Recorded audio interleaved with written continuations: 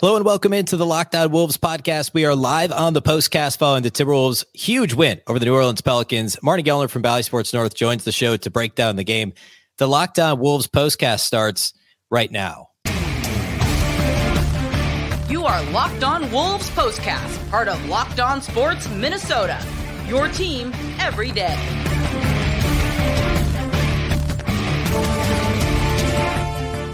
Hello and welcome to the Locked On Wolves podcast, part of the Locked On Podcast Network, your team every day. My name is Ben Beacon. I'm the host of Locked On Wolves. I'm joined by Marty Gellner from Bally Sports North. We're going to talk about the Timberwolves win over the Pelicans. And Marty, this was, in a lot of ways, a microcosm of the season, a roller coaster of a game after, frankly, a roller coaster of a season. And end of the day, though, the Timberwolves end up in the 8th seed. They avoid backing into the play-in. Instead, they win on consecutive days and beat the Pelicans to lock down number 8 in the West.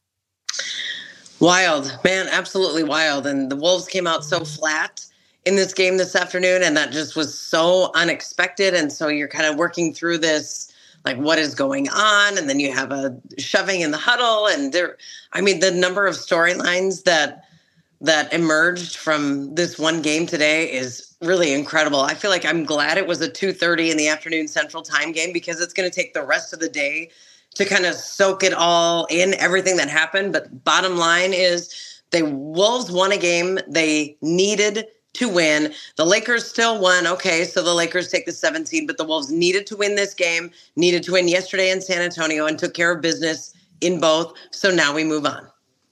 Yeah, and like, we're recording this 5-ish minutes after the end of the game, and so we haven't heard all the post-game, the pressers yet. We don't know exactly what is going to be said related to everything that happened, and you alluded to the Kyle Anderson, Rudy Gobert dust-up in the huddle that apparently the report nationally, I think it was Adrian Wojnarowski of ESPN, reporting that Gobert threw a punch at Jaden McDaniels and that it apparently continued into the locker room at halftime. There was some sort of a shouting match. The Wolves apparently sent Rudy Gobert home. And then the other thing is Jaden McDaniels was ruled out around halftime with a hand injury, and there appeared to be some video of him perhaps taking out some frustration on a wall. We don't have all the details for that either. So, but two very completely, essentially really off the court type issues that when the Wolves were, it was in some ways incredible. They were only down by 8 at halftime with how poorly they played early. You talked about them starting so slow. What was Ant 2 of 10 at halftime? And then you have all of this internal strife, I guess, right around halftime. And yet they come out of the break ready to go and have an incredible third quarter that puts them right back in the game. And Brandon Ingram having a career-high 21 points in the first quarter, a career-high 27 points at halftime. And it just seemed like, wow, this whole thing might just implode right here, right now, maybe on the court, maybe during this game. I don't know how it was going to shake out at that point. But the storylines were incredible. And for the Timberwolves to be where they were, even to be, single digits or 10 down at certain times seemed amazing. I kept checking the score and kind of using that as a silver lining at times, because Jaden McDaniels played 9 minutes in this game and took 1 shot. That is the Timberwolves' best defender on a day when Brandon Ingram did a lot of his damage while McDaniels was on the court. I don't know what was going on today, but for him to only have played 9 minutes and Gobert to play 13 minutes, if we tell you that before the game happens, if we say, hey, heads up, you're going to get 9 minutes from McDaniels and 13 from Gobert today, good luck. We're all in a panic and thinking, oh, this is not going to end well. And then the way the Wolves poured it on and surged back into this game with some wild plays in the fourth quarter. What an incredible game. Yeah, we could talk about the defense on Brandon Ingram. And yes, he scored 42. Yes, he had a crazy first quarter. A lot of that with Jaden McDaniels on the floor. But when it mattered most down the stretch, I thought Anthony Edwards did an incredible job on Brandon Ingram. And Ant himself had a roller coaster of a game. We talked about his he had, I think, 6 points at halftime on 2 of 10 shooting. He ended up turning it over 8 times in the game, including in the final, 30 seconds. He stepped on the sideline. Gave the ball back to the Pelicans for his 8th turnover of the game. But he also had this incredible stretch kind of baked in there. He finished with, I think, a career high, or maybe tied a career high with 13 rebounds. In a game where the Wolves struggled to rebound. They struggled with Jonas Valanciunas, as they always seem to. Brandon Ingram was on the glass a lot for New Orleans. But the defense overall in Ingram, I thought, was pretty good. And I know he had 42, 12, and 7, and I know he shot, better than 50% from the floor. But down the stretch, they stripped him a couple of times. They had help defense that showed up. Ant had that really big steal and then ended up with a putback bucket on the other end. It was like those timely moments after a really terrible start defensively. The Wolves kind of came through down the stretch defensively on Ingram and really everybody else. I mean, as a whole, Ingram had a great game, but the Pelicans only shot 44% from the floor, and they only made 3 3-pointers all game long. And without their 2 best defensive players, all things considered, McDaniels and Gobert for most of the game, the Wolves turned in a pretty solid defensive performance. I don't know how they did it, but they sure showed up when it mattered most. I would say the defense against Brandon Ingram got better and better as the game went on, because there were a few baskets. There were probably a handful of baskets in the first half that were way too easy, and he just kind of weaved right to the lane for a layup. And those, I think even the Timberwolves would agree, unacceptable. But it definitely got better as the game went on. It got more urgent. You mentioned Anthony Edwards. I thought his play the sequence that he had with the block, the turnover, then the and one. I mean, it was the microcosm of a game in one little sequence in the fourth quarter.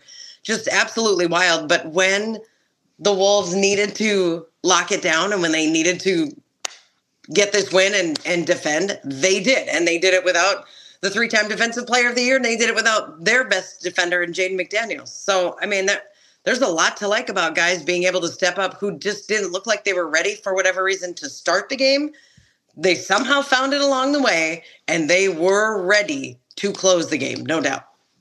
Yeah, and the Pelicans are a team that does a lot of damage from the mid-range. They don't shoot a ton of threes anyway, so them being 3 of 21 from 3, I mean, obviously the percentage is crazy. They shot 14%. They actually, percentage-wise, are decent. They just, volume-wise, don't shoot a ton. They do a lot of damage in the mid-range. That's where Brandon Ingram scored the majority of his 42 points. He was 9 for 9 at the line, but he only made 1 3. A ton of that is mid-range damage. CJ McCollum's a great mid-range shooter. The Wolves generally struggle with the mid-range, and Rudy Gobert was struggling with it early in the game. He was actually, Jonas Valanciunas hit an early 3, was shooting mid-range jumpers himself. And, Gobert getting sent home at halftime, the Wolves kind of had to adjust what they were doing defensively. And I thought it actually made life more difficult for both, as you mentioned, as the game went on. I thought the defense improved as well. But Ingram and McCollum like to do a lot of their damage from the mid-range. And that's usually where the Wolves struggle to defend the most. But in general, I thought that was pretty good. Early in the game, some of their bigger issues were on the glass. New Orleans had 5 or 6 offensive rebounds before the Wolves even had 1. They're a good offensive rebounding team, even without Zion Williamson. And the Wolves were a -7 on the glass for the game. It was so important, especially with no Rudy for the majority of this one too, for Ant to come down with 13 rebounds in a game where they were beat on the glass, pretty soundly against a good rebounding team. That to me was something I was worried about down the stretch, is those second chance points, those putbacks. The Wolves were actually the team that got a couple more of those late in this game. I had written down too, after the first quarter, the rebounding advantage, because it was so stark. It was 16-6 in favor of the Pelicans, and the Pelicans had 6 offensive rebounds. That was part of that lethargic start where New Orleans just amped up and ready to go, and they were grabbing, snatching almost offensive rebounds right from the Wolves, who looked like they weren't, the hands weren't working and the body wasn't didn't come to play. But that rebounding margin got evened out, and there was just, I don't know if it's like a light that clicked on, or an urgency, or maybe Ant was playing a little too tight or trying to get everybody else involved before he took it over. But he started to take it over on the offensive end and in the rebounding, and the way that he was coming in that fourth quarter one where he looked like he just swooped in up like he was on a zip line or something. I mean, that was physically incredible to watch. And I feel like he hit some kind of other gear as this thing started to wind down, and he knew that he had to wring every ounce of anything that he had in his body. So to get those 13 rebounds, I mean, Ant had 4 assists. He had 4 steals. He had 4 blocks. I know he had the 8 turnovers.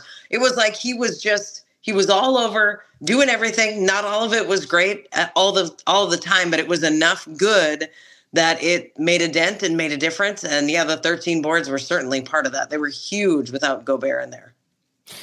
We should also talk about Taurean Prince. Taurean Prince ended up playing 35 minutes in large part due to the McDaniels injury, and he scored 18 points and 7 of 14 shooting. He had some moments where he was beat defensively, certainly. I mean, it's really, Ingram and McCollum are two extremely difficult covers. And so I think, Prince isn't Jade McDaniels defensively, but in general, he played really well in 35 minutes, those 18 points. He actually was second on the team in individual plus minus for whatever that's worth. But he was big down the stretch, drew an offensive foul late. And this is the time of year when you need those role players, those veterans, ideally, to really step up. Also, we could talk about Jordan McLaughlin, who had been kind of in and out of the rotation over the last week, didn't play well going back to the start of the most recent losing streak. 5 points and 5 assists in 18 minutes was solid as well. But in general, a strong bench showing, I thought, for the Wolves in this one. Yeah. Taurean Prince was a plus 14 in the game. Nickeil Alexander-Walker was Minnesota's highest plus-minus player. He was plus 16, and he only had 3 points. He was 1 for 4 from the floor in 16 minutes, but those two guys just came up with big plays, big stops. Jordan McLaughlin had 5 assists. It just even Wendell Moore Jr. came in and had that offensive rebound and put back that I was just he hit. I'm looking at an ESPN stat sheet that says Wendell Moore Jr. played 0 minutes, which means he played 59 seconds or less. He didn't register in the stat line, but he had a huge offensive rebound and putback, and guys that just did little things at exact right time or just did enough of them to make a difference. Man, it was everything in this game.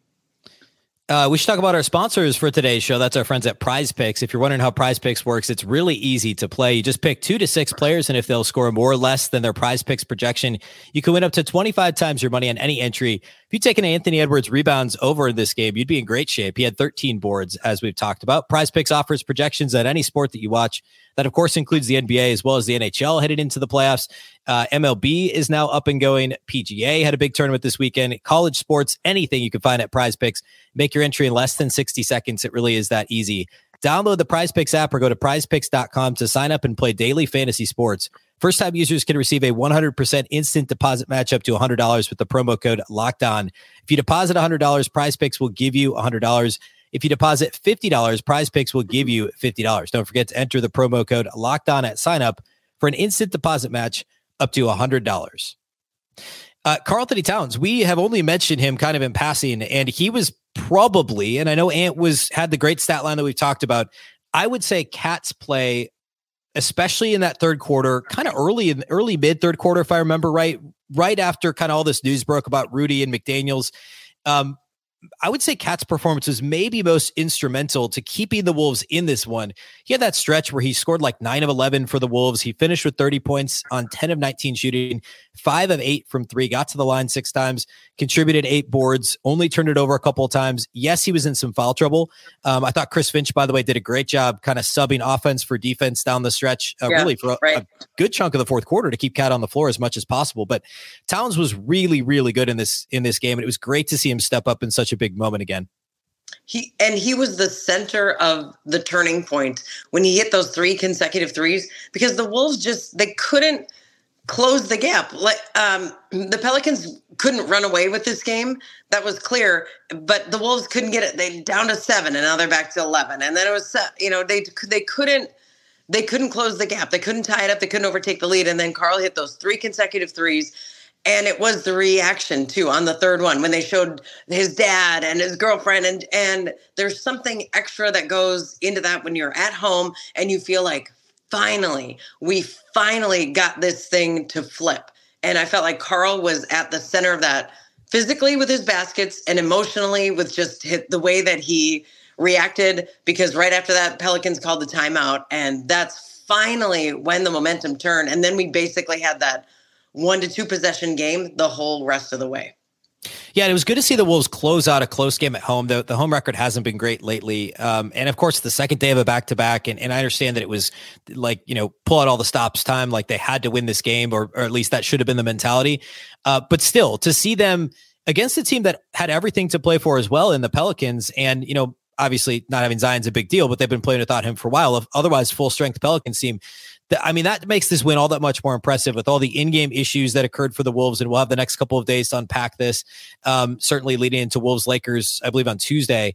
But man, all things considered, a really solid win. Fantastic to see, 2 wins within 24 hours of each other to close the season. The Wolves finish with 42 wins on the season. They go to Los Angeles to take on the Lakers. And how about the storylines? Set it aside, whatever comes of the Gobert and McDaniel stuff, but all of the storylines related to all the former Wolves that were on this Timberwolves team in the play-in last year: D'Angelo Russell, Jared Vanderbilt, Malik Beasley. And of course, Patrick Beverley was on this Lakers team earlier this year. It's such a crazy, I don't know that full circle is the right term here, but it's just a weird, I guess, juxtaposition here between this Lakers team and this Wolves team, but it makes for a fun kind of lead up into Tuesday. And the season series was pretty good between these teams. They only played 3 times, but they're pretty well evenly matched. And I mean, watching LeBron James still work at this point in his career is always something. And Anthony Davis has been really good lately, but go to LA. The Wolves have won in LA. They've played well against this team for the most part. And you get to situations like this, and you could throw all predictions out the window because it's a 1 win now that the Wolves are the 8th seed. 1 win and move on. If they lose, they'll get another chance. So it gets wild. I love the play-in. I think it's created so much good drama in the NBA. Now, if we don't get out of the play-in, I change my answer, and I hate the play-in. But as of right now, I just think, given what we're looking at this week, including Wolves Lakers, I just think it's fantastic drama. And you got to show up. You got one chance. It's pretty even here on out. Here's your chance between 7, 8, 9, and 10. You know the rules. You know what you got to do. You feel like you belong? Go ahead, then win a game. Win a game and show them you belong. Yeah, and look at it this way. If there wasn't a play-in, the Wolves would have finished with the 8th seed and have to take on Denver in the first round. Right. And now you have a chance at the 7th seed, which I guess is and obviously a second chance. If you mess up Tuesday, you get another go on, I guess it would be Friday, I believe. So then I believe they would host the game on Friday if they lose Tuesday, but let's hope it doesn't get to that. All right. We'll go live also on Tuesday night following Wolves Lakers. Of course, we'll talk all about it in the Lockdown Wolves post-game pod on Monday as well as all the details related to time and all that stuff for Tuesday Wolves Lakers. But whenever that game is, we'll go live here at the Locked On Sports Minnesota or YouTube, excuse me. And then also, if you missed that live, you can also listen to this show, the live postcast with Marnie and I. We'll put it on the Lockdown Wolves feed after the fact as well. So we'll see you on Tuesday night after the game. A big thank you for watching. A big thank you for listening today, and we'll see you Tuesday.